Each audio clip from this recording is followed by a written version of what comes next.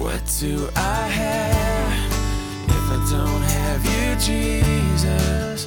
What in this life could mean anymore?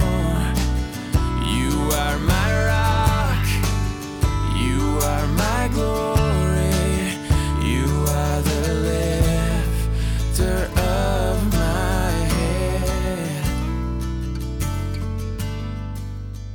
Lifter of it. Well, this morning we are in Luke chapter 3, verse 21 through 22 is where we're going to pick it up at. When I was in Peru, I taught at the Bible college there. My subject was the Holy Spirit. The Holy Spirit is one of the most misunderstood person of the Godhead.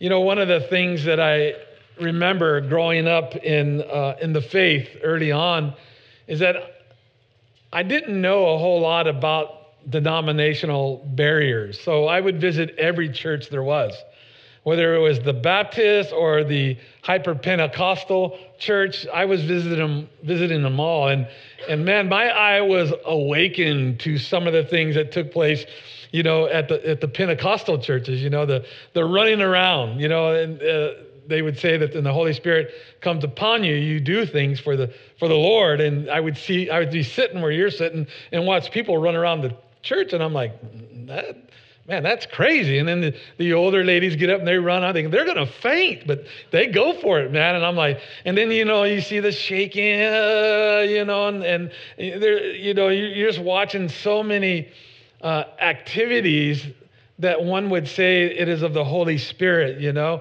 And I remember when they would ask me, they'd say, would you like to be filled with the Holy Spirit? I'd say, no, I don't want to do that, you know. And what a misunderstanding, huh? A lot of that is emotionalism.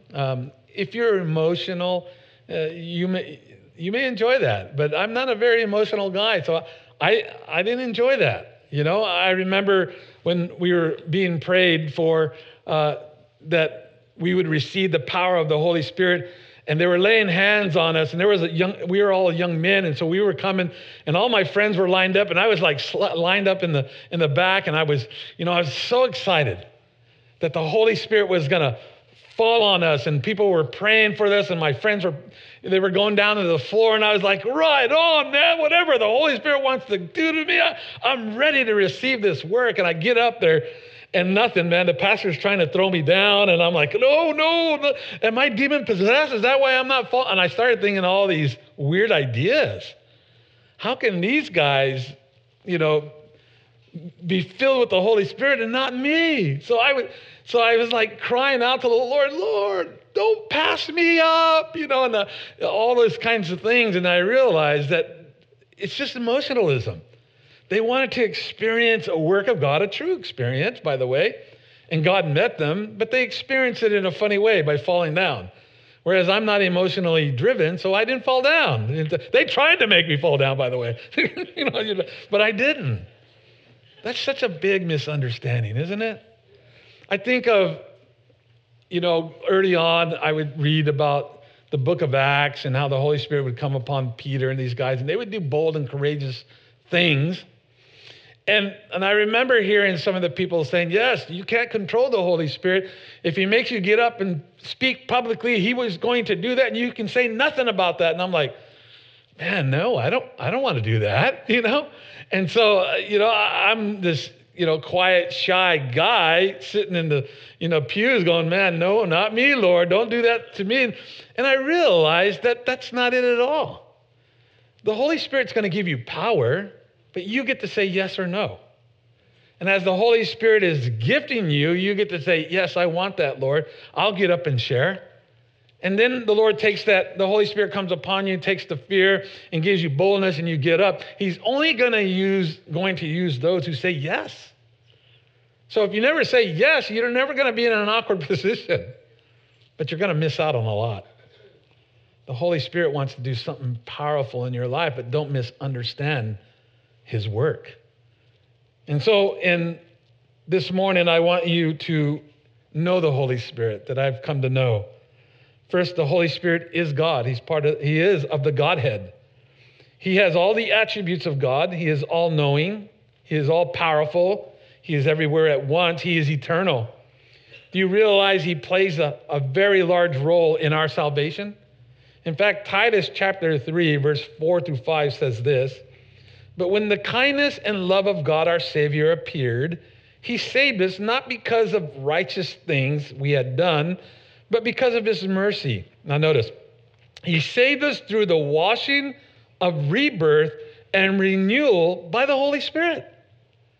It's the Holy Spirit that draws us to God. It's the Holy Spirit that illuminates us.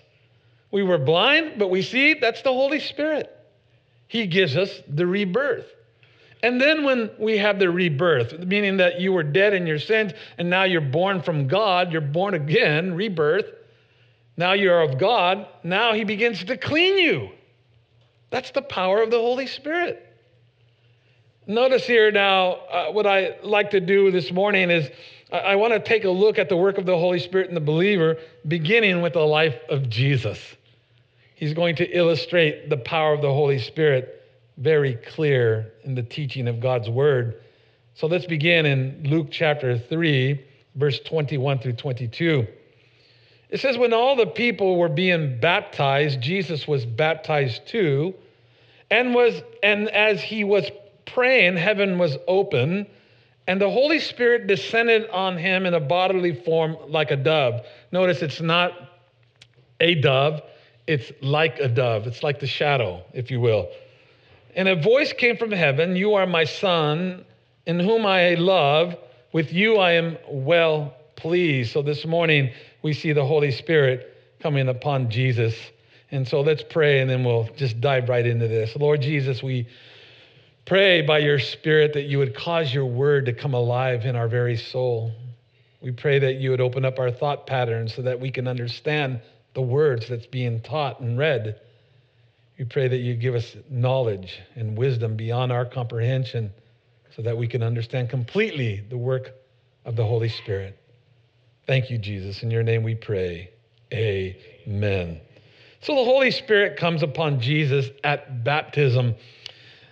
A couple of theological issues that I want to kind of clear up here. The first one is this, is that if Jesus, baptism was for sinners, so why is Jesus being baptized? He had never sinned. So let's just talk about that a little bit. In Matthew, John the Baptist is telling Jesus, "I need to be baptized by you." But Jesus replied there in verse 15 of Matthew 3, "Let it be so now. It is proper for us to do this to fulfill all righteousness." Then John consented and said, "Okay, I'll do it." So what Jesus' baptism symbolizes his coming ministry as the suffering servant in Isaiah 53, who would die for the sins of the world so that others could become righteous. Thus he fulfills all righteousness. It symbolizes his future death. During Christ's ministry, he used a figurative language of immersion as a symbol of his coming death and resurrection. It's the same idea in Romans 6 when it talks about baptism.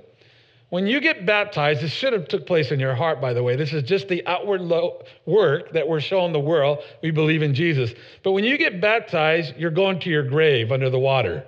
So when you're in the water, you're in your coffin. And the old man is put to rest there. He's dead. But when you come out of the water, you're raising from the grave. That's that symbolic work that's taking place. And you're coming as a new person in Christ. This all took place in your heart, but at baptism, that's what's happening here. So Jesus is doing this. When John the Baptist is calling all sinners, he's doing this to fulfill all righteousness. He's saying, I'm going to die on the cross for sinners, but I'm going to rise from the grave. So let it be shown through baptism. It's a beautiful expression of what he's showing here. Though he had never sinned, he too is being baptized to identify with sinners like you and I. That's an amazing work. Another theological question you would ask is that if Jesus is God, then why does he need the Holy Spirit to come upon him? I think Philippians chapter 2, verse 5 through 7 makes this clear. Let me read it to you. In verse 5, it says, your attitude should be the same as that of Christ Jesus, speaking of serving, who being in very nature God. Now this should blow your mind. It's saying there, he's saying that Jesus is God in every way. Every attribute Jesus has of God, every attribute. And it says there, did not consider equality with God something to be grasped. Listen, though he set his authority aside and being a servant, he didn't let go of the Godhead. He was still God. That's what it's saying there. Who being in very nature God, did not consider equality with God something to be grasped. Wow, that is amazing. But made himself nothing. Notice that. He made himself of no reputation, taking the very nature of a servant, setting his authority aside, putting his power aside and saying, I'm going to be governed by God the Father and the Holy Spirit. And so it isn't that he emptied himself of God. That would be heresy. He's always God, 100% all the time. But here he sets authority aside and says, I will only do what my Father allows me to do. In fact, I'm going to give you an example of this. In Matthew chapter 4, verse 3-4, it says this, now when the tempter came to him, he said, if you are the Son of God, command these stones to become bread. Now Jesus had all the power of Godhead to turn these stones into bread. But what does he say in verse 4? He says this, but he answered and said, it is written, man shall not live by bread alone, but by every word that proceeds from the mouth of God. He set his authority aside. He says, I'm not going to do anything other than what God allows me to do. And that's why he's weak or tired. That's why he's thirsty. That's why he's hungry. That's why he doesn't know the future events of Revelation. You know, when they ask him, when is the time of your coming? He says, I don't know, only my Father knows. Because he set that authority and power aside. At any time, you could ask for the Father, information from the Father, and the Father would gladly give it to him. But he didn't move outside of the Holy Spirit's realm or the Father's realm while he was on earth. And I love it because he's teaching us how to be governed by God, how to be led by the Holy Spirit. I love that. And so here he is now being baptized with the Holy Spirit. Now watch this. In Luke chapter 4, verse 1-2, it says this, Jesus, full of the Holy Spirit. The Holy Spirit has Jesus. We often say, do you have the Holy Spirit? It's better said, does the Holy Spirit have you? I like that because a lot of times we don't allow the Holy Spirit to work in our own lives. Galatians chapter 5, the fruit of the Spirit, love, joy, peace, and all these beautiful fruits. We say no to the work of the Holy Spirit instead of allowing him to transform us. Does the Holy Spirit have you? And so Jesus, full of the Holy Spirit, returned from the Jordan and was led by the Spirit into the desert. Now notice the Holy Spirit is leading him. It says there, where for 40 days he was tempted by the devil. He ate nothing during those days, and at the end of them, he was hungry. I love that now he's being directed by the Holy Spirit here. And in the Holy Spirit leads him into this epic battle. You know, this battle between the Son of God versus the devil. Every man has failed under the temptation of the devil, starting with Adam all the way down to Moses and even to us. We all failed. But Jesus, he gets up in this epic battle and defeats the devil. And how does he defeat him? By the word of God. It is written. Now remember that no one's there to testify to this, so Jesus has to tell the disciples that very event. And the reason why Jesus tells them, so that he would give them the solution, the answer on how to defeat the devil. Submit yourself to the word of God. That's what he's teaching us. If you want to be victorious in your Christian walk, submit yourself to the word of God. And I love it. So the Holy Spirit leads him.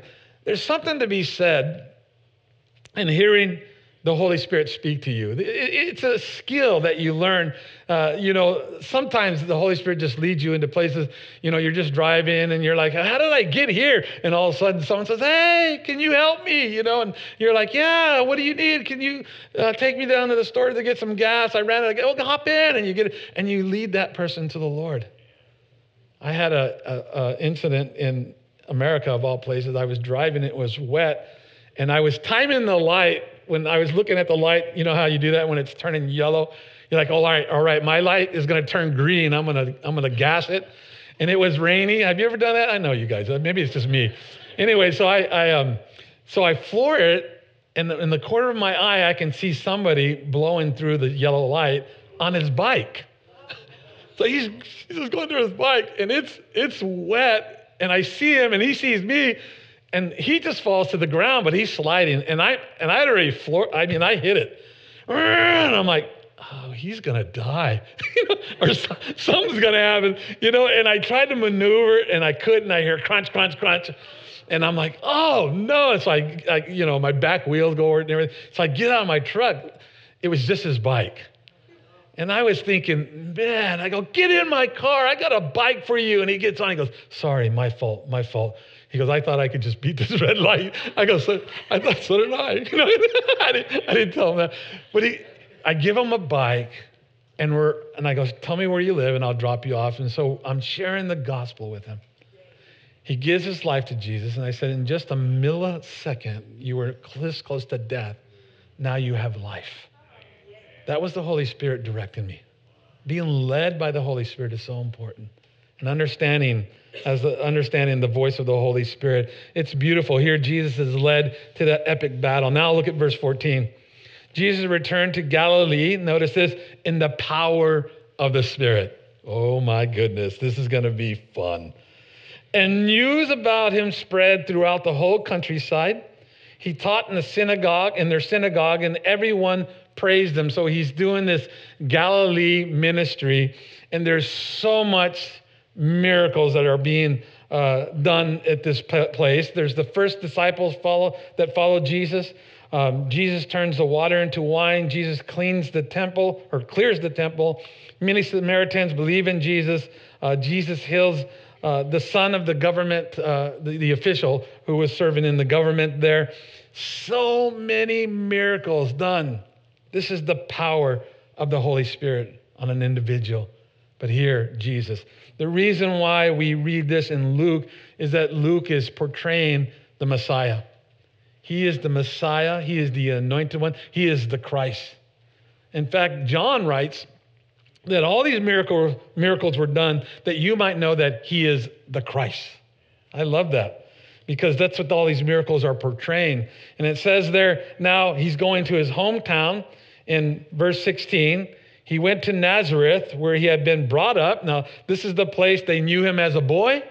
Now he's coming home and they're like, do some of your miracles here.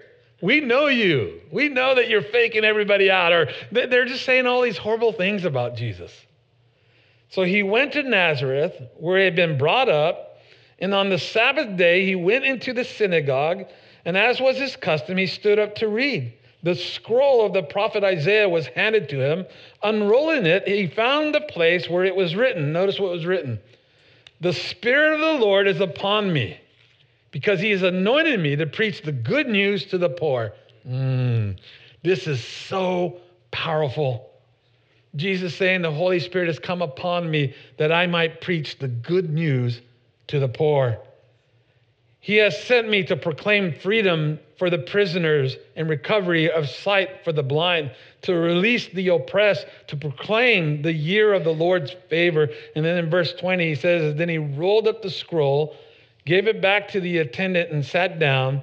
The eyes of everyone in the synagogue were fastened on him. And he began by saying to them, today this scripture is fulfilled in your hearing.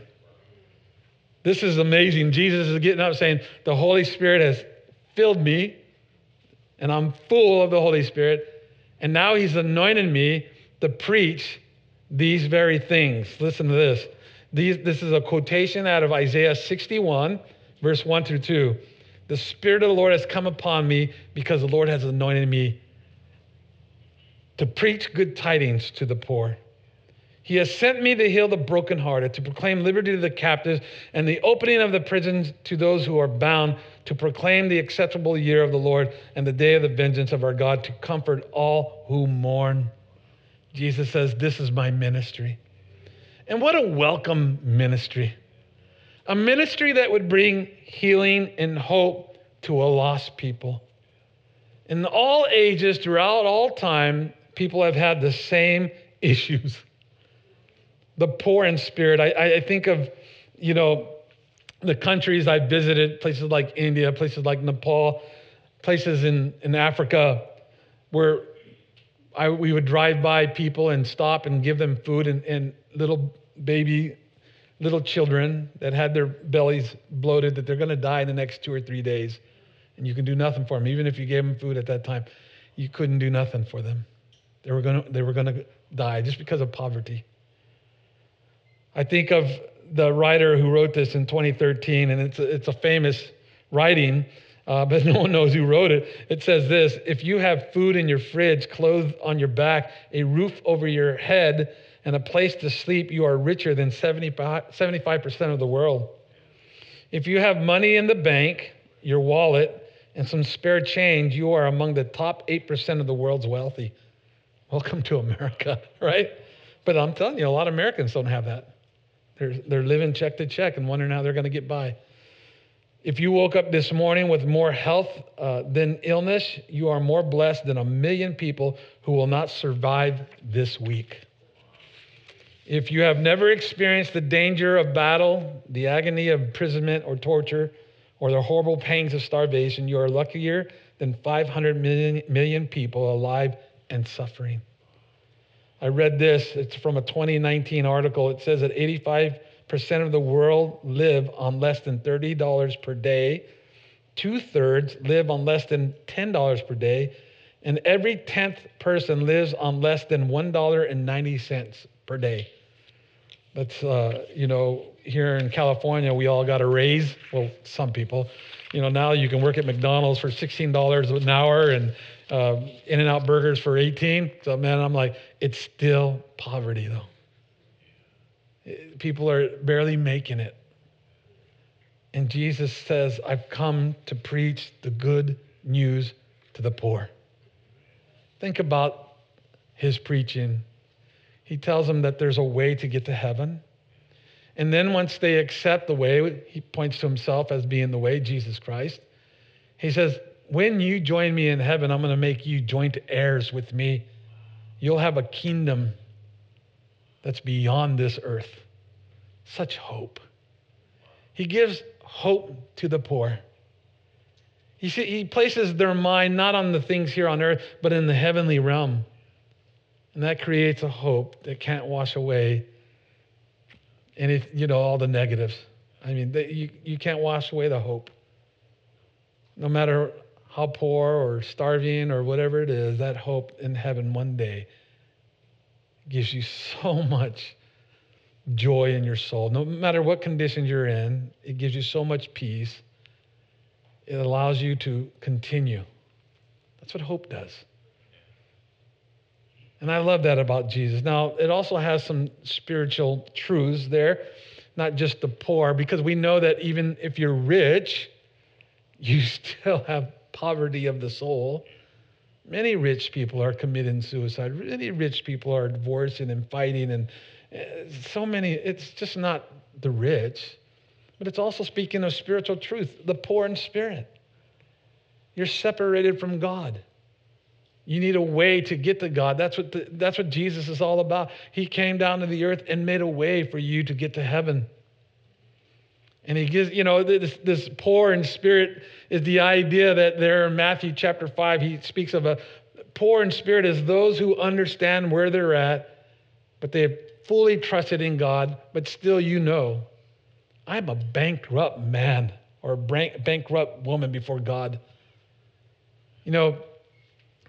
Before I gave my life to Jesus, I was, examining my life, and I'm like, Lord, I have nothing to offer you.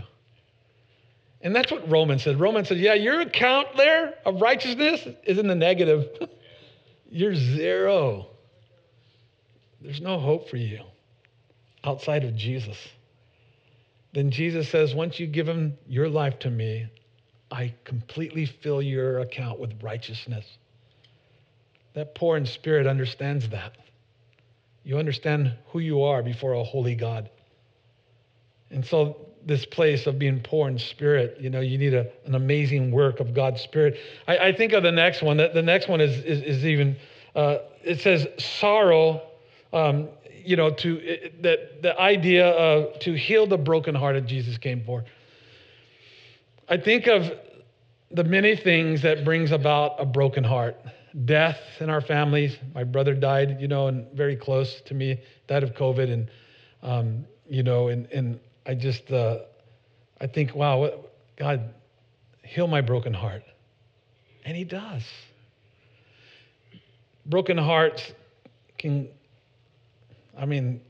can get them from relationships. You can get them from your husband, from your wife, or your sons or daughters, or, friends. Or just what you're involved in this, just looking at this world and going, man, what is going on? This whole world's in entropy mode, and it's all winding down, and everything is just out of order. And you're brokenhearted because of that. And Jesus says, I've come to rescue your broken heart. Listen, this is a supernatural work of God that goes deep within the soul and begins to clean you up and transform you on the inside, and then puts the hope in there. And even though you're going through the same struggle, you no longer have that broken heart. You're like, what happened there? It's mended. That's that supernatural work of the Holy Spirit. And Jesus says, I come to heal the broken heart. It says bondage there, to proclaim liberty to the captives. I was preaching one day at a prison. It was for lifers. It was at Otay, and I had all these men that were around me, and these guys were scary. One guy had 666 tattooed on his head, and they had all these scary devil, pictures of these horrible creatures all over their skull, and they're looking at me, what do you have for us? And I'm like, oh my goodness, Lord, I need you right now, man, because I need to give them hope. And and they started applauding me. They introduced me and they started clapping for me, and I said, hey, don't applaud, don't clap for me. I said, because the only difference between you and I is that I ran faster than all you, and then they really started clapping. And then the guards, they all looking at me like, what are you doing here? And who are you? And I'm like, I'm really in trouble. Anyway, so I told them a story about the people in Nepal. I said, listen, you guys have water, you have food, you have air conditioning. I can't even turn my air conditioning on, man. You guys have air conditioning because you have a heater, you have entertainment. But let me tell you what happens in Nepal. These people are put in prisons in their mind because they're afraid of these gods that have come upon them in their mind and put them in a prison. Every negative thing, every bad thing that ever happens to them, they blame it on a god. And they got to find the right God that they have offended. So they bring food. They crawl on their bellies for hundreds and hundreds of feet just to get an audience with one of those gods. And so they have imprisoned themselves with every negative thing and saying, God hates us, God despises us, and they're in prison. And those guys, and I gave an altar call, and many of them gave their lives to Jesus. And they said, man, I told them, listen, God will place your mind from this earthly realm behind these prison doors into the heavenly realm. He will place you there if you will only accept him. And they did. And that's what God's going to do. He's going to take them out of their environment and put them from captivity to being set free. Set free. A couple of these guys were lifers. Listen to this. They gave their lives to Jesus, and the prison system let them go. Let them go. Now they're Christians serving the Lord Jesus, which was impossible, right? Impossible because of what they did. But God set them free indeed. And they testify of these amazing stories. I get to see those guys every now and then. It's a lot of fun. Listen to the next one. It says they're suffering and recover a sight to the blind. When Jesus comes, he did all kinds of miracles. Listen, you don't have to go far. You can read Matthew, Mark, Luke, John. These guys testified of Jesus' life on earth. And he did the greatest miracles of all time. Caused the deaf to hear, the mute to speak, leprosy to flee, the blind to see. Miracle after miracle recorded in our Bible to prove who he is. Written in the first century, right? We have Greek manuscripts that are 30 years from the last apostle. 30 years. I mean, that's amazing. Meaning our manuscripts that we have verify that Jesus walked on planet Earth and did the greatest miracles. Christianity is here because it had a starting point. Where did they find it? In the first century. Who did they write about? Christus. Who's that? Christ. Christus is the Latin name. Christ. Historians wrote it down. The greatest miracles of all time. And here he says, I've come to give recovery and sight to the blind. Now, spiritually speaking, right, how blind were we? 25 years, man, I lived in the world, and I said, I want nothing to do with you, God. I waved my fist and said, I want nothing to do with you. I did it by my actions. But then all of a sudden, the way the Holy Spirit does, he comes in and begins to reveal truth. 1 + 1 is 2. God, you just can't blame this on an evolutional process. You cannot blame that. There's no, they fell because the simple fact, I shouldn't even go here, but we have a little time. Anyways, because we got all day. Anyway, let me tell you this. Listen, there's no such thing as one creature turning into a different creature. There's always changes within the one creature. There's always changes. There's changes within the dog. That's why we have the variety of dogs. There's always changes within the people because we're people, same people, but never outside of that. Never. But they tell you this little one, and then they throw the fake one at you. See, now we believe in evolution, the big one, the big jump. But you got to believe it by faith. You're like, wait a minute. Can you show me some transitional forms? No, there's none. Zero. And the ones they do give you, you go and do the research, the same professors on their side will argue and say, no. So you got 50-50. Just give me something that says 100%, right? Anyways, I got off on that. I didn't want to do that. But anyways, listen to this. What Jesus did in walking on planet Earth is amazing. He gave us spiritual awakening. That's what happened to me. I began to look at evidence and truth, such as the evolution process. I looked at it with clear eyes now, and I found it was lacking. And I looked at everything, science, history, archaeology. I went at it. And then I fell on my face and said, everything is so true about this Bible that I surrendered my life to you, Jesus. And now I will tell everybody about the truth, right? I was blind for 25 years, raised in the public school system, kept feeding me all this junk so that I could be persuaded not to believe in God. By the way, that's what's happening in your universities and schools. They're trying to do anti-God stuff, so you don't believe in truth. That's why you have all this craziness going on here in America. Anyways, hopefully we can take it back. Anyways, let's go. Listen to the next one. Oppression, to set at liberty those who are oppressed. Listen, there is a demonic influence that comes in and begins to oppress you in a heavy way that you know not of. Think about your phones. Your phones have all these signals that are crossing over here. We have hundreds and hundreds of signals that are crossing over right now into our phones. Messages from all over the world, or that's me. But for you, maybe family members here in the U.S. But listen to this. The devil knows how to reach your mind. Same signals. And then he oppresses you. You're no good. You're worthless. Commit suicide.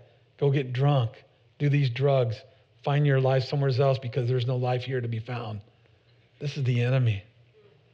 Oppression is real. And Jesus says, I come to set you free. Isn't that beautiful? This is the work of the Holy Spirit upon an individual. Listen, Jesus is proving by doing these miracles that he's the Messiah, he's the Christ. He's pointing everybody to himself. Listen, Jesus says this, I'm going to anoint you with the Holy Spirit so that you can do the very same thing, but pointing the people to Jesus. The Holy Spirit wants to give you power. Do you want it? Does that bring fear into your heart? He wants to empower you that you might have this amazing spiritual life, to heal the brokenhearted, to proclaim liberty to the captive, and recover the sight to the blind, to set at liberty those who are oppressed. This is a spirit-filled individual. It's not the running around. It's not the yelling, right? In the foreign countries, Pastor Ross and I have been there many times. They think that being spirit-filled is shouting. For God so loved the world that he gave his son, and he's going to bring you power, fire. You know, and you're like, wow, that's spirit-filled anointing. No. This is the spirit-filled person. One who can bring healing to a broken heart. That's the work of God. The one that can proclaim liberty to the captives, the one that can bring recovery of sight to the blind. God still works in miracles, by the way. You know, we don't see a lot of it here in the Western world, but when you go to a third world country or in Nepal and India, and you have all the students sit there, and you ask them, hey, tell me how you came to Jesus, and they say it was a miracle, and they tell you the miracle, and you're just blown away. What? We thought that miracles ceased. What happened? Only in the Western world can we come with that crazy idea. It's because we have hospitals, doctors, we have medicine. So we throw God out of the equation. They don't have that. They need the power of the Holy Spirit. How can you receive this power? Listen to this.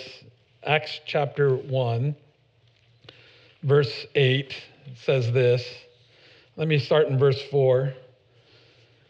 Jesus tells the disciples to wait in Jerusalem, and I'm going to give you the promise that the Father said that he's going to give, and it's the power of the Holy Spirit. Listen to this, verse 4.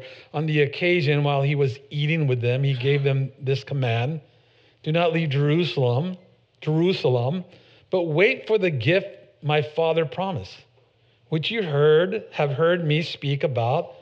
For John baptized with water, but in a few days you will be baptized with the Holy Spirit. But you will receive power when the Holy Spirit comes on you, and you will be my witness in Jerusalem, in all Judea, Samaria, and to the ends of the earth. So this promise of the power coming upon all believers. In the Old Testament, it only came on select few. But as Christians, the Holy Spirit can come upon all. By the way, that word power is where we get the Greek word dunamis. It's where we get our English word dynamite. Boom. That's Pastor Ross says that a lot, right? Boom. This is boom, you know? This is power. Boom. Power. One of the characteristics of seeing the Holy Spirit come upon these individuals in the book of Acts is boldness. They weren't afraid of the same people that crucified Jesus that they ran from. They weren't afraid. They prayed, Lord, give us more boldness. Fill us afresh, Holy Spirit. And who's the promise for? Acts 2:39. Peter is preaching this message, and then he preps them. He says, listen, this promise is for you and your children, speaking of the Jews and their children. And notice what comes next. And for all who are far off. That's you and I. And for all whom the Lord our God will call. You want power? Simply ask. It's by faith.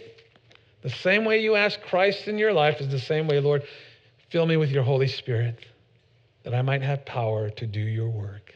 Amen? I don't know about you. I want that power. Not for my glory, but for his glory. I am weak. I'm feeble. I'm scared to death. I'm scared to death to get up here, man. But when the Holy Spirit empowers you, great things can be accomplished. That's truth. Let's pray.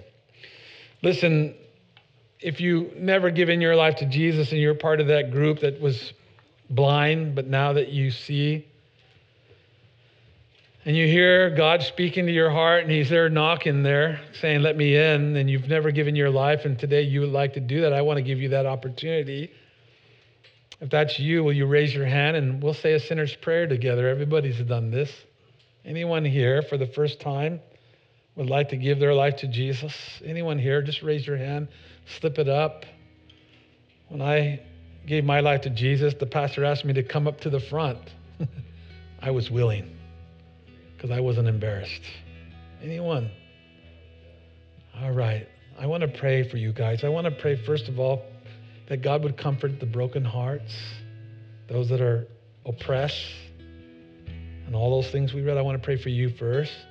And then I want to pray that you all receive the power of the Holy Spirit. Amen. Lord Jesus, I pray for those that are brokenhearted right now, Lord. Those that are poor in spirit. Those that are poor. Those that are oppressed. Those that need a special healing touch, Lord. Maybe it's cancer or some other sickness, Lord. I pray in the name of Jesus that you would meet their needs. Holy Spirit, have your way. Have your way right now in the name of Jesus. And Father, I come to you through Jesus by your Holy Spirit, and I pray that you would pour out your Spirit afresh on every single person here, that they would be used by you mightily, that they would do the things that we just read,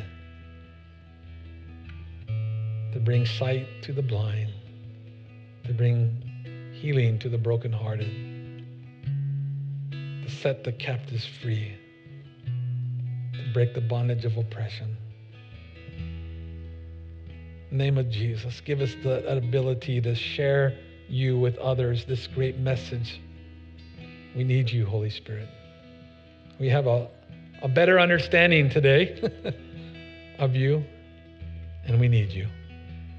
Thank you. In Jesus' name, amen. You've been listening to the Rocks Podcast. Our regular services are held on Sunday mornings at 8, 9:30, and 11:30 a.m. in Santa Rosa, California. If you'd like to learn more, please visit our website at cctherock.org.